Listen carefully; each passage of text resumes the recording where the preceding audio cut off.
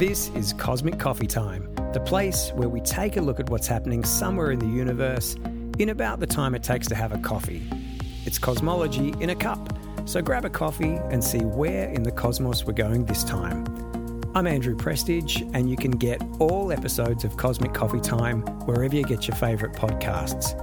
Follow us on Twitter for some special content, and if you want to request an episode topic, send us an email at cosmiccoffeetime@gmail.com. Links are in the show notes. We all know you space fans out there love your space. A lot of you also love dinosaurs. Today, we're going to take a look at one infamous day when space and dinosaurs came together. Spoiler alert, it was a bad day for the dinosaurs. We're going to have a look at the day that ended the age of the dinosaurs.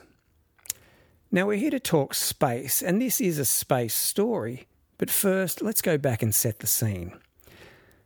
The dinosaurs were the dominant group of animals on Earth for a seriously long time, for hundreds of millions of years.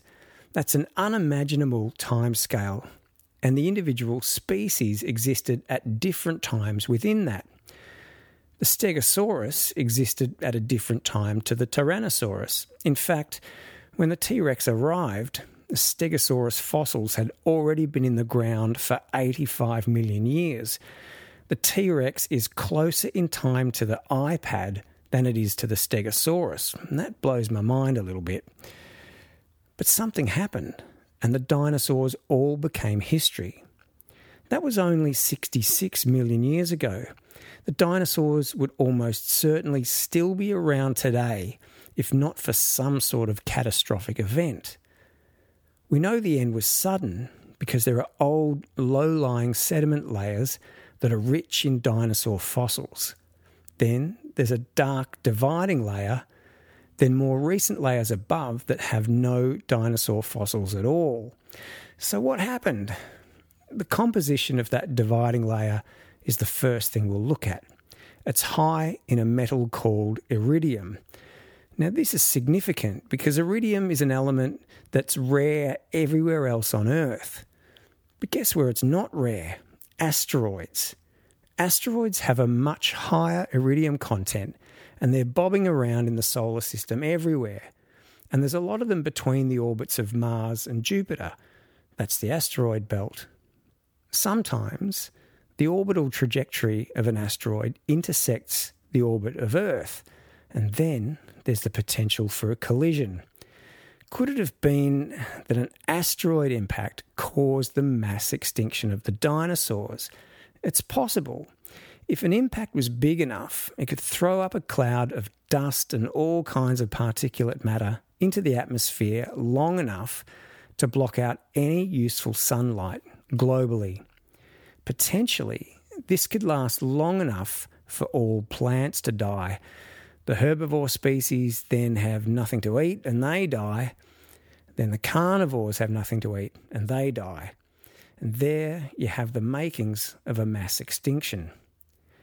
But impacts leave craters. We can see them on the Moon and other planets that have thin atmospheres. There are some impact craters on Earth, but it seems none that would have been caused by an impact this big. Where is that crater? What evidence did this impact leave? On the Yucatan Peninsula of Mexico, there's some evidence of a crater that was identified in 1990. There's really nothing to see there, even from the air, but radar topography clearly shows a crater 180 kilometres across, half of it on land, half in the sea. This could have been caused by an asteroid the size of a city. Rock samples also show that there's granite in the peak ring that normally appears deep underground, and that the rock has been shocked by a huge impact. Dating also shows that the impact occurred 66 million years ago, the same time as the fossil record ends. So there's some strong evidence that an asteroid impact caused the mass extinction of the dinosaurs, and that this impact was on the Yucatan Peninsula of Mexico. Remember to check out the Cosmic Coffee Time Twitter feed, and if there's something in the universe that you want us to take a closer look at, send us an email. Links are in the show notes. Thanks for joining me. I'm Andrew Prestige, and I'll see you again soon for another Cosmic Coffee Time.